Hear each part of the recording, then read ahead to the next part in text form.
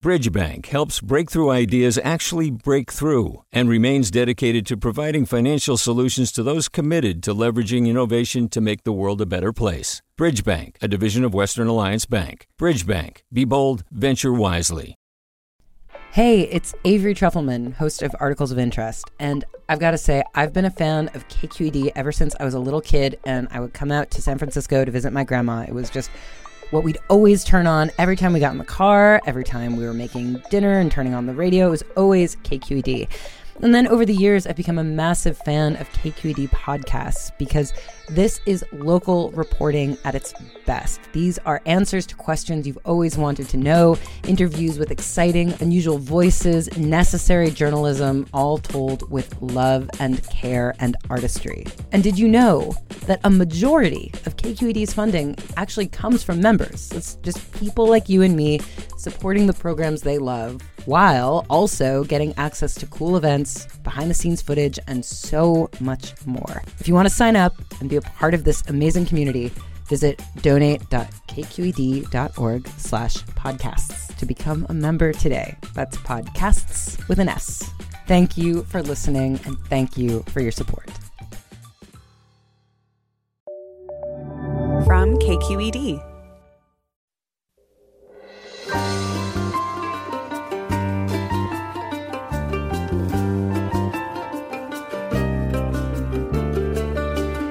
From KQED Public Radio in San Francisco, this is Forum. I'm Marisa Lagos in for Mina Kim. Coming up, we'll chat with John Paul Brammer, the self-described Chicano Carrie Bradshaw, who joins us to talk about his new memoir, Hola Papi, How to Come Out in a Walmart Parking Lot and Other Life Lessons. His essays explore coming of age, coming out, and finding love. But first, Ben Protis of the New York Times joins us to explain the criminal charges New York prosecutors brought yesterday against the Trump Organization. That's next on Forum, right after this news.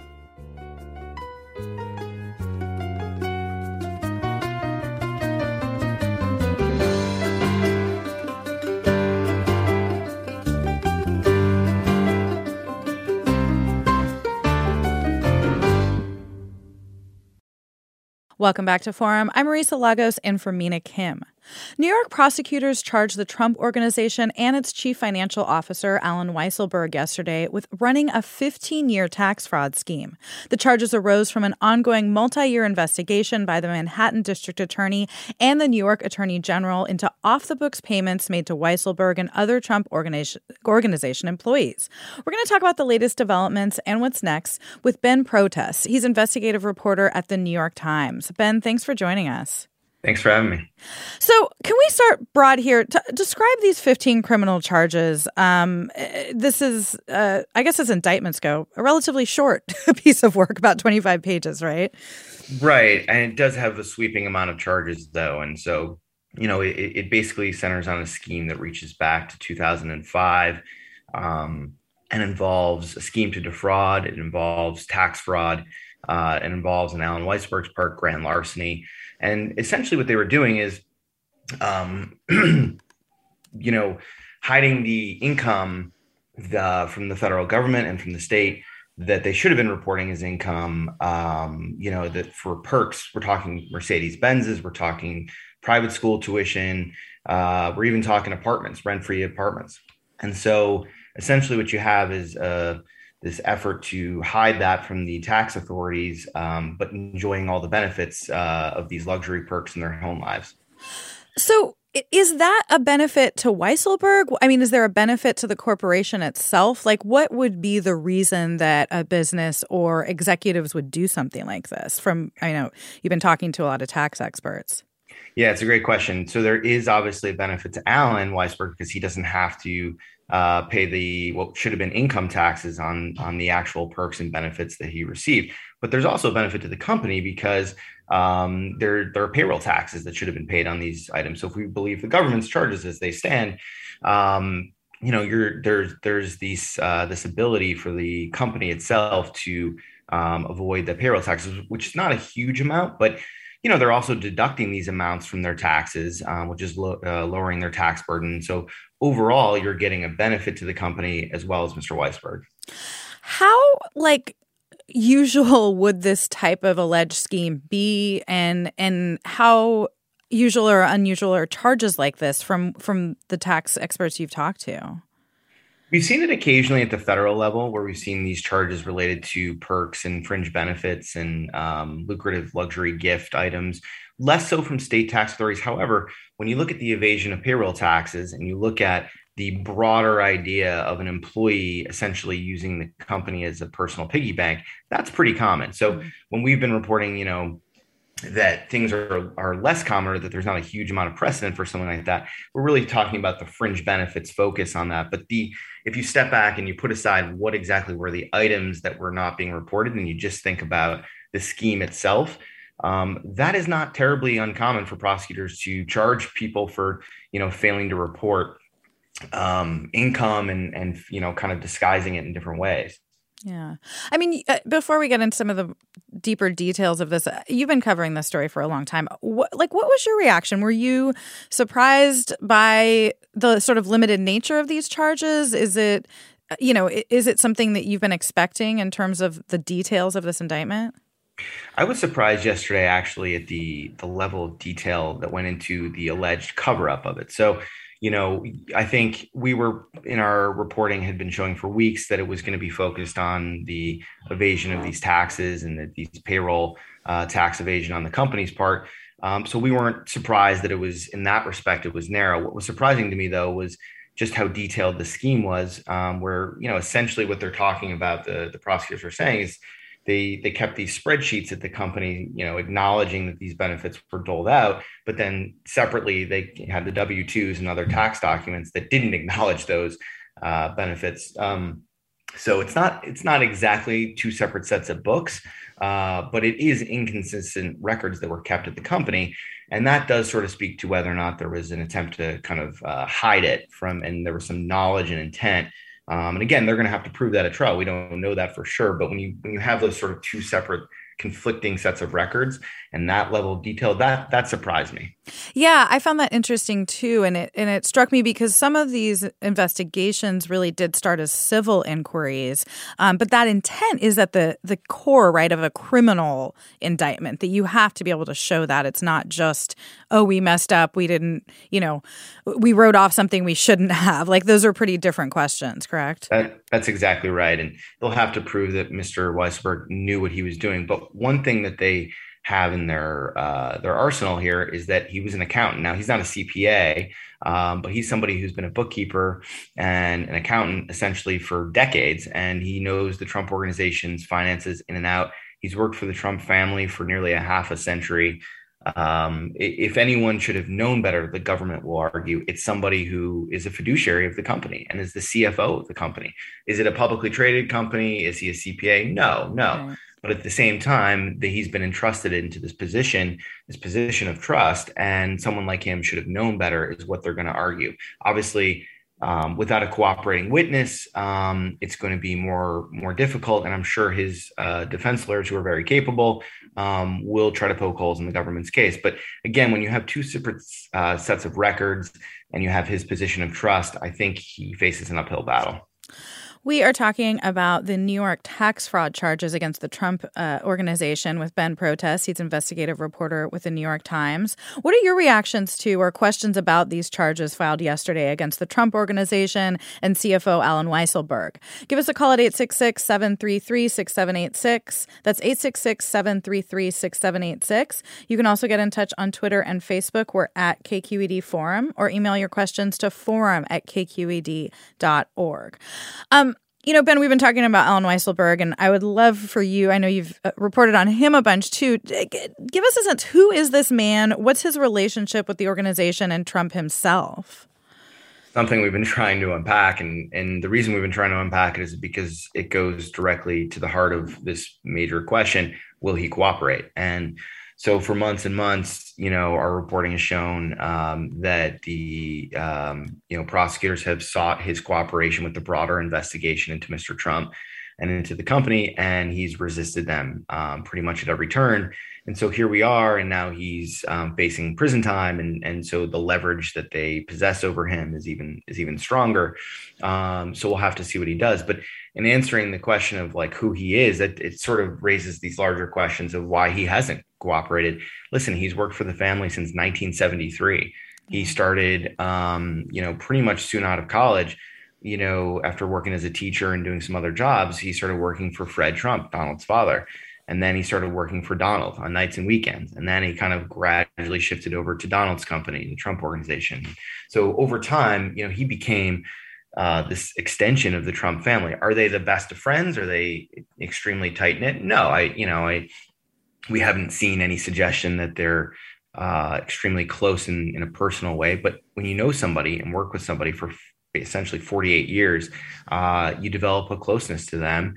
And, Alan himself always lived modestly. He lived in Long Island in a fairly modest home. And then in recent years, his kids grew up and he started enjoying some of the more perks, I think, of the Trump lifestyle, and lived rent free in a Trump branded building, I should say, in Manhattan, moved into the city and, enjoyed the perks of the Mercedes Benzes. His wife had a Mercedes as well. And so I think we start to see some questions about whether or not he started enjoying that lifestyle, and it kind of got away from him a little bit.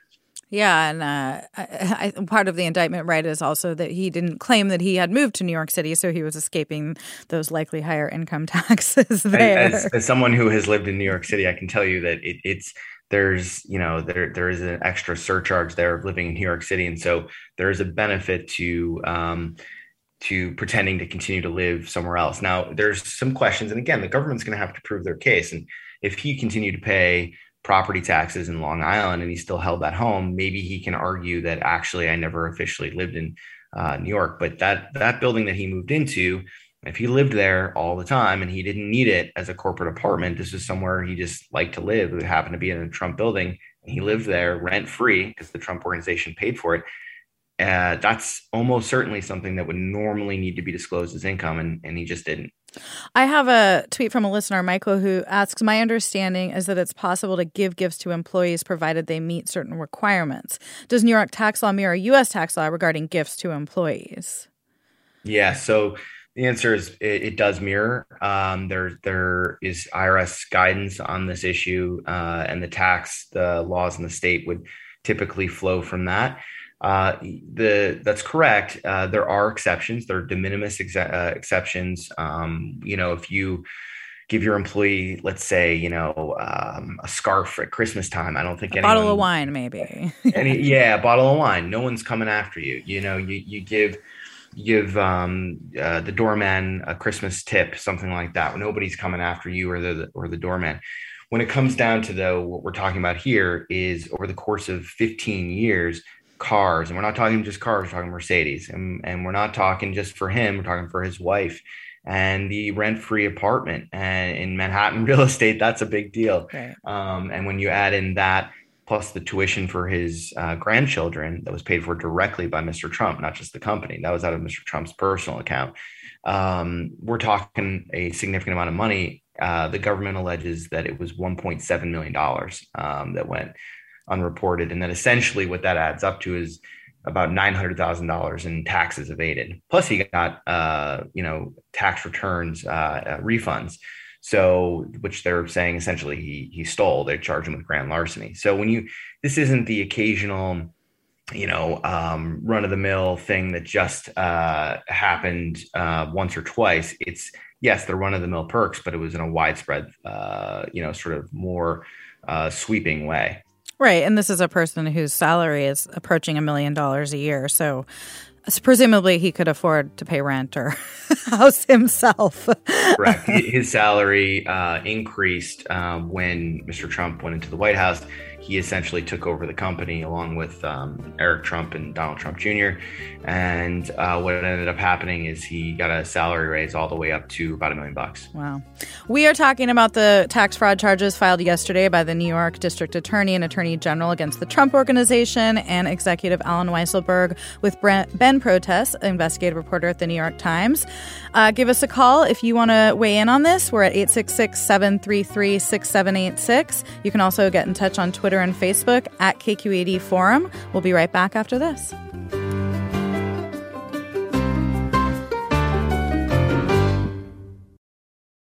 Support for Forum comes from San Francisco Opera. Set 10 years after a school shooting, the critically acclaimed opera Innocence takes us into a complex emotional journey where our understanding of innocence and guilt is constantly upended.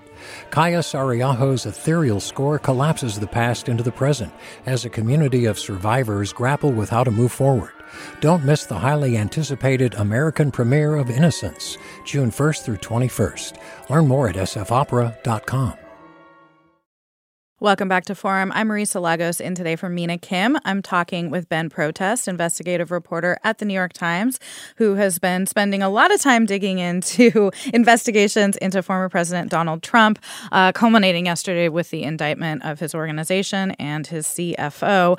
Let's talk about what's ahead. I mean, we have the Manhattan General Counsel, Ben, calling this a sweeping and audacious illegal payment scheme.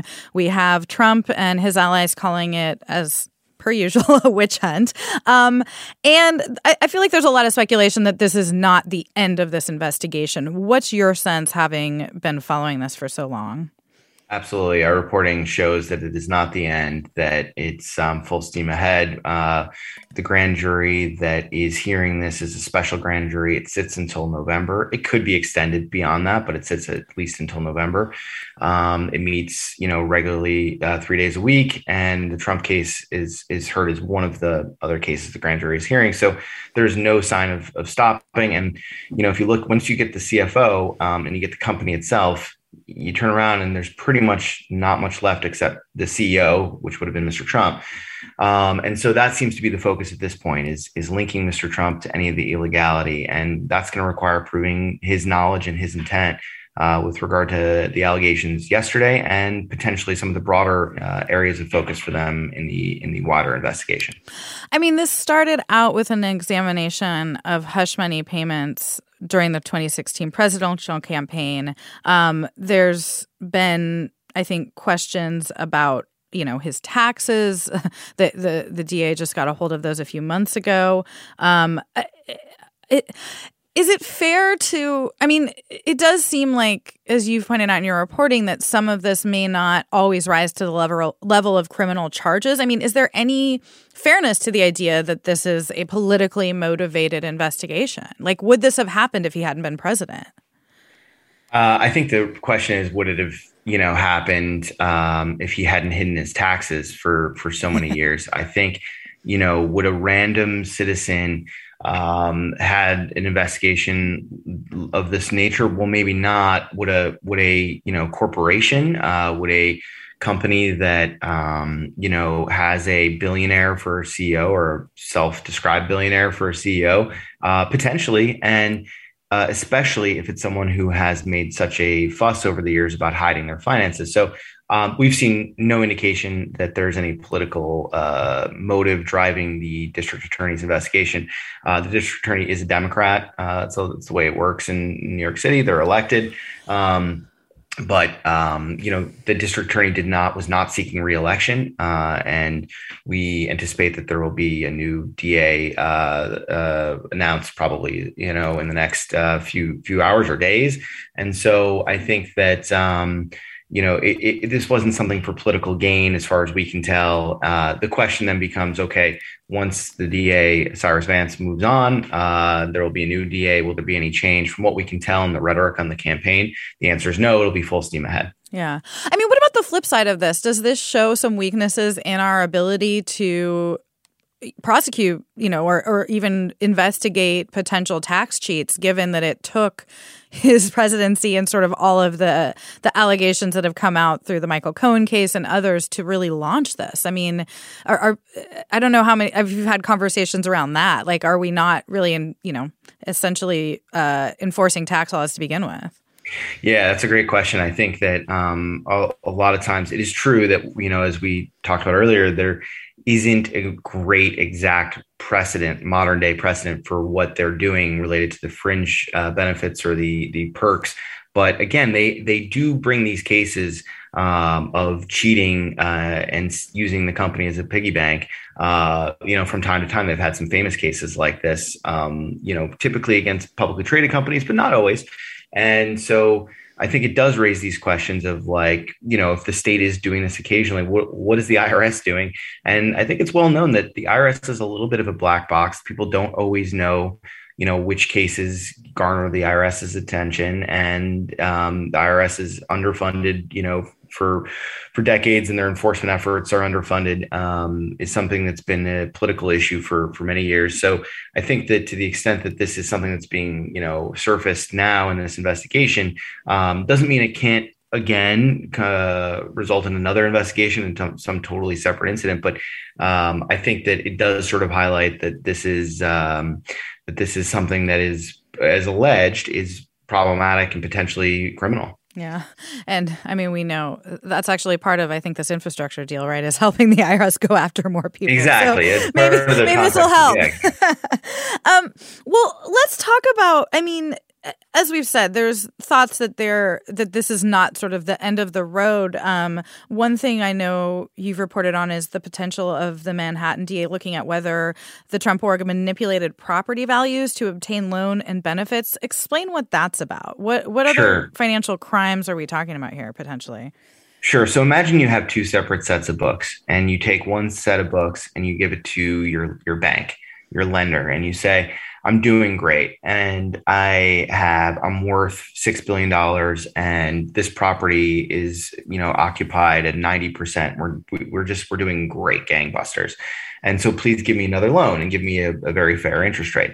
And then imagine you have a separate set of books that you give the New York City Department of Taxation, and you cry, poor to them, and you say, well, actually this building's, 70% occupied, and we're having a really hard time, trying to sort out our finances. And so if you have essentially two separate set of books, and you're manipulating the property values to get your loans the way you want them and to get your taxes down the way you want them, then you could argue that there's either a sort of loan related fraud or that there's a tax fraud in that strategy. Now, they can't really bring that case, as far as we can tell, without proving criminal intent. You would need to show that there wasn't just some reasonable reason to have a different, valuation on different properties.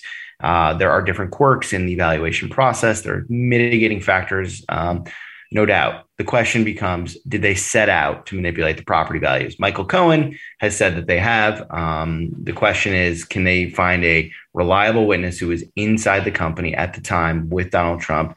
And Alan Weisberg would potentially be that witness if he was witness to something like that. And then the question is, from there, can they prove intent? And it's very hard to do that without a cooperating witness.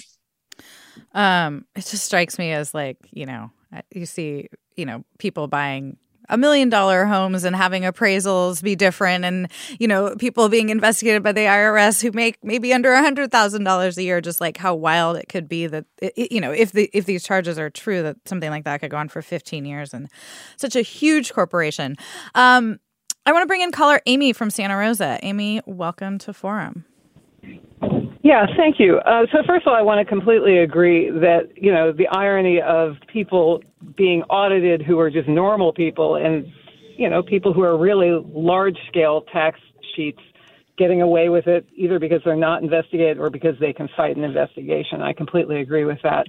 But I had a really specific question, which is this issue of Mr. Trump, President Trump, paying for his grandchildren's tuition directly, and that being sort of scandalous.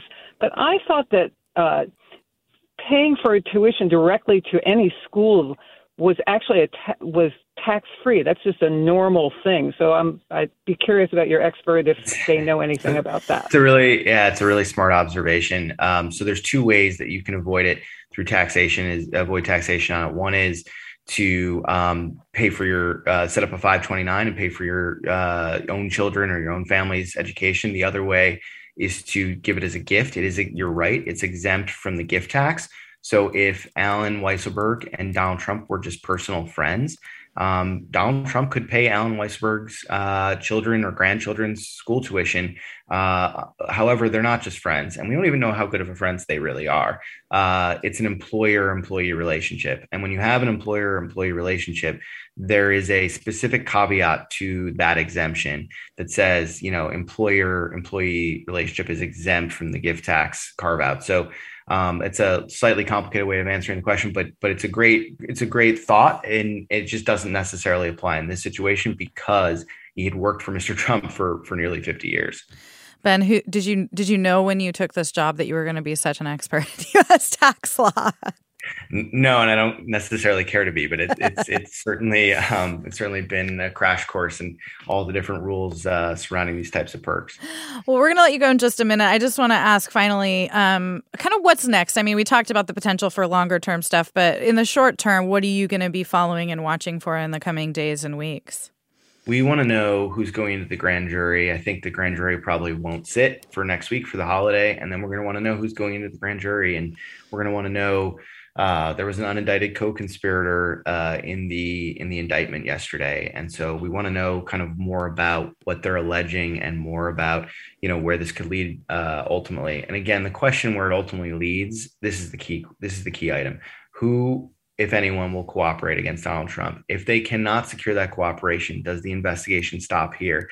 And if they do secure that cooperation, it's going to be only a matter of time before there are more charges in this case. But it's going to be a steep hill to climb in terms of securing cooperation of someone around Mr. Trump who demands loyalty from his employees. All right. Well, we will keep watching your reporting. This has been Protest investigative reporter for the New York Times. Thank you for your time and for all your work on this. Thanks so much. Support for Forum comes from San Francisco Opera. Set 10 years after a school shooting, the critically acclaimed opera Innocence takes us into a complex emotional journey where our understanding of innocence and guilt is constantly upended. Kaya Sariaho's ethereal score collapses the past into the present as a community of survivors grapple with how to move forward.